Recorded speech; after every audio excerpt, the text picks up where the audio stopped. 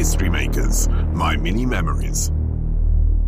Madonna's Sex Book, a compilation of explicit photos of Madonna with other celebrities, models and actors, shot by fashion photographer Steven Meisel, was released alongside Madonna's fifth studio album, Erotica, in 1992.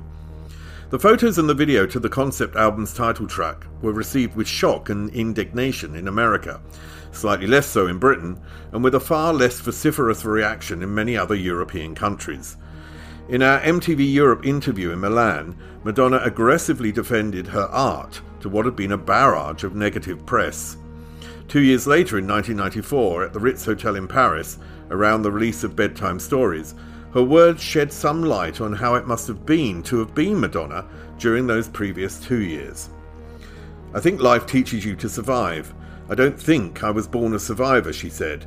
She saw this, however, as nothing new. She had, as she said, been learning how to survive my whole life.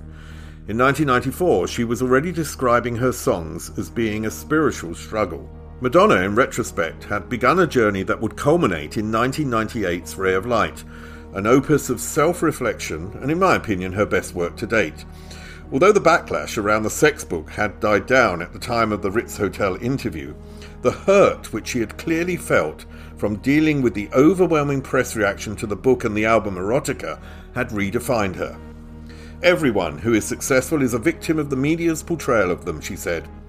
I asked her whether she felt she was being punished.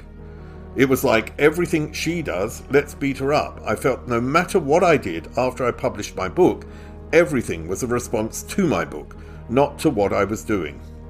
And then she agreed. It did feel like a punishment. As she termed them, her new realizations about life had, by the time I met her again in 1996, made her happier and more reflective.